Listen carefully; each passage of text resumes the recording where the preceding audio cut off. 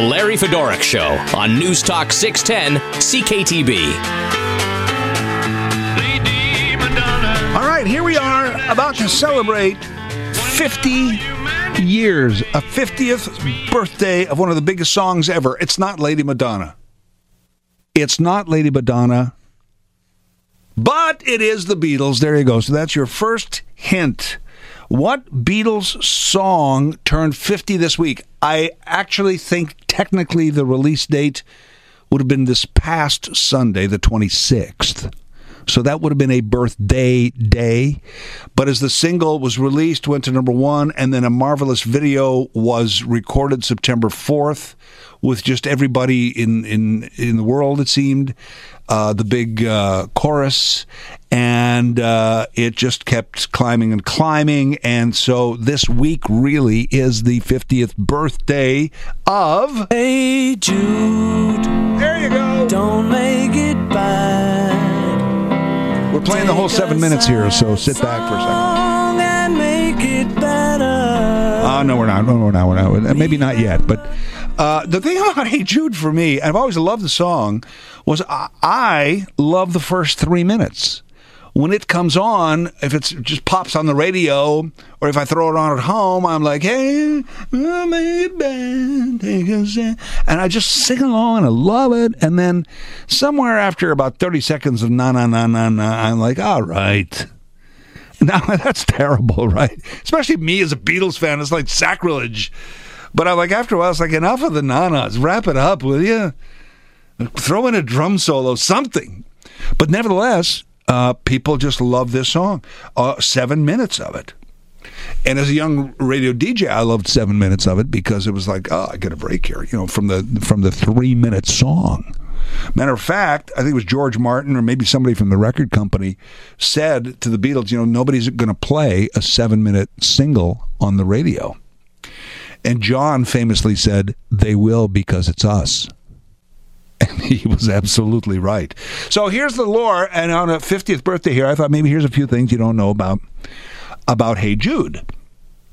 Never appeared on a Beatles album. You can't say, well, yeah, it was a single from Sgt. Pepper's or Abbey Road. It wasn't. It was just a single. Later on, they put it on Beatles albums and things, but various collections, but there was no single. There was no single from an album in the classic sense of what they did back in the day. You put out an album, then you released a single from it and promoted the album, a second single and a third if you could, and the Beatles always could.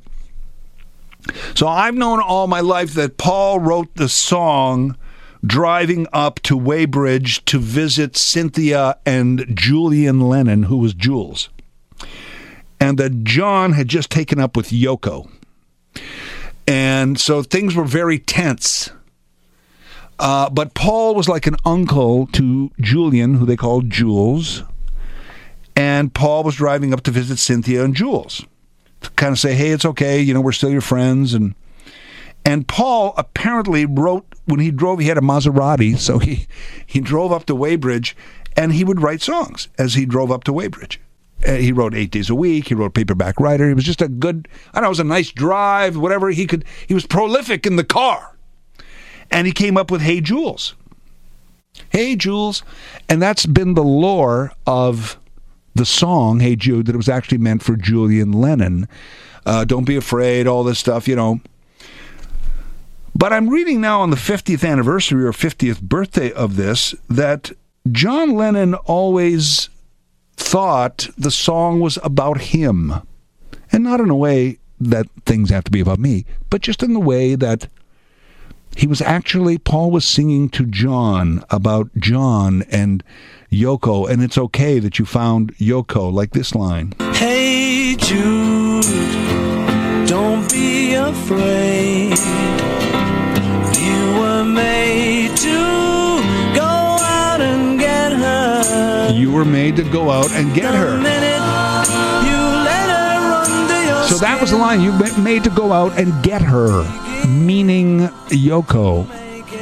Like, this is my permission to say we like the new girlfriend. We're all a little strange here because, it's been us and our team, and now you just sort of went outside and found somebody, and Paul was trying to say it's okay, And that's what John said just before his death in a 1980 interview. Said, he was trying to tell me that I really don't want you to leave me, my writing partner, my creative partner, but I understand, so go ahead, go out and get her. So the other thing I didn't know about Hey Jude was that when they went to record it, they started the recording, Paul didn't notice that Ringo wasn't at the drum kit. Ringo was in the bathroom.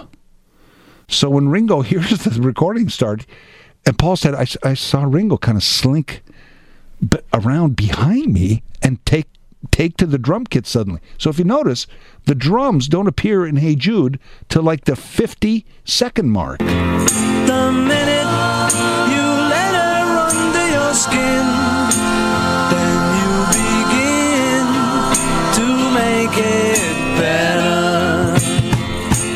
There they are. And anytime you feel the pain, Paul heard it and said, hey, he realized at the time it was a mistake, but he went, hey, this works. That's the take. The take is, and so Hey Jude doesn't have drums till like 50 seconds into it. Never really realized that before, but now I get it. Back to the idea, too, that it was a song about...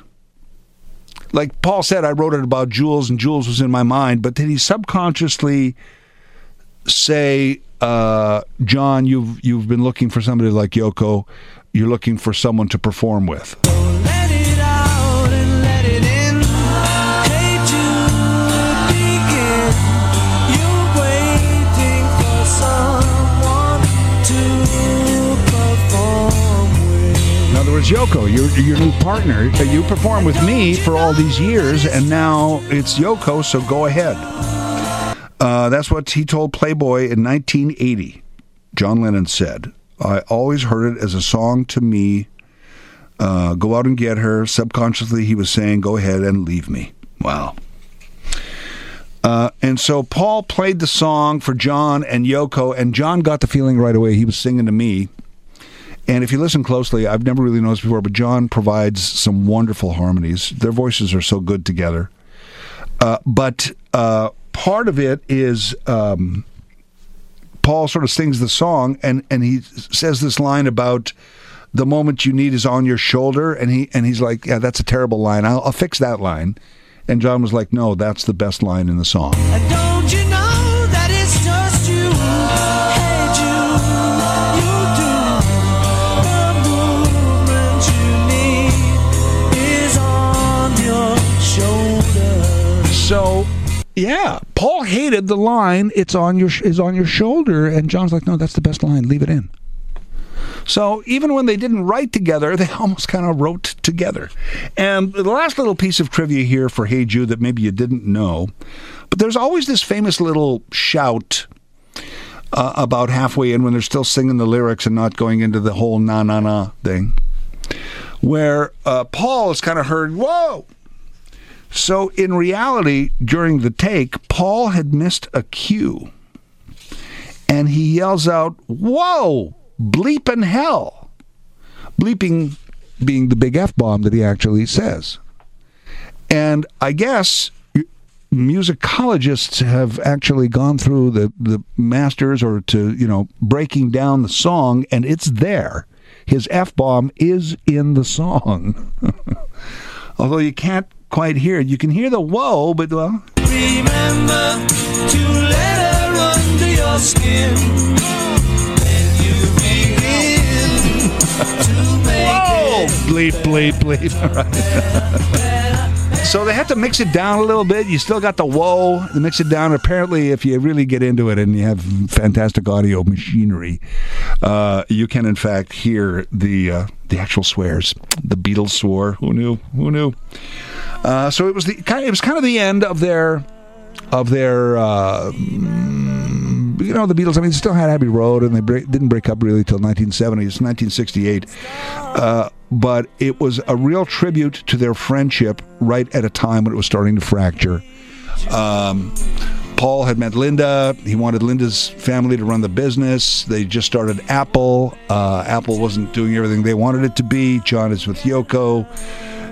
Before they started to record Hey Jude, Paul and George had a big fight about the guitar part, So after all the sort of the fractured times, this is their tribute to their friendship, and it's 50 right now.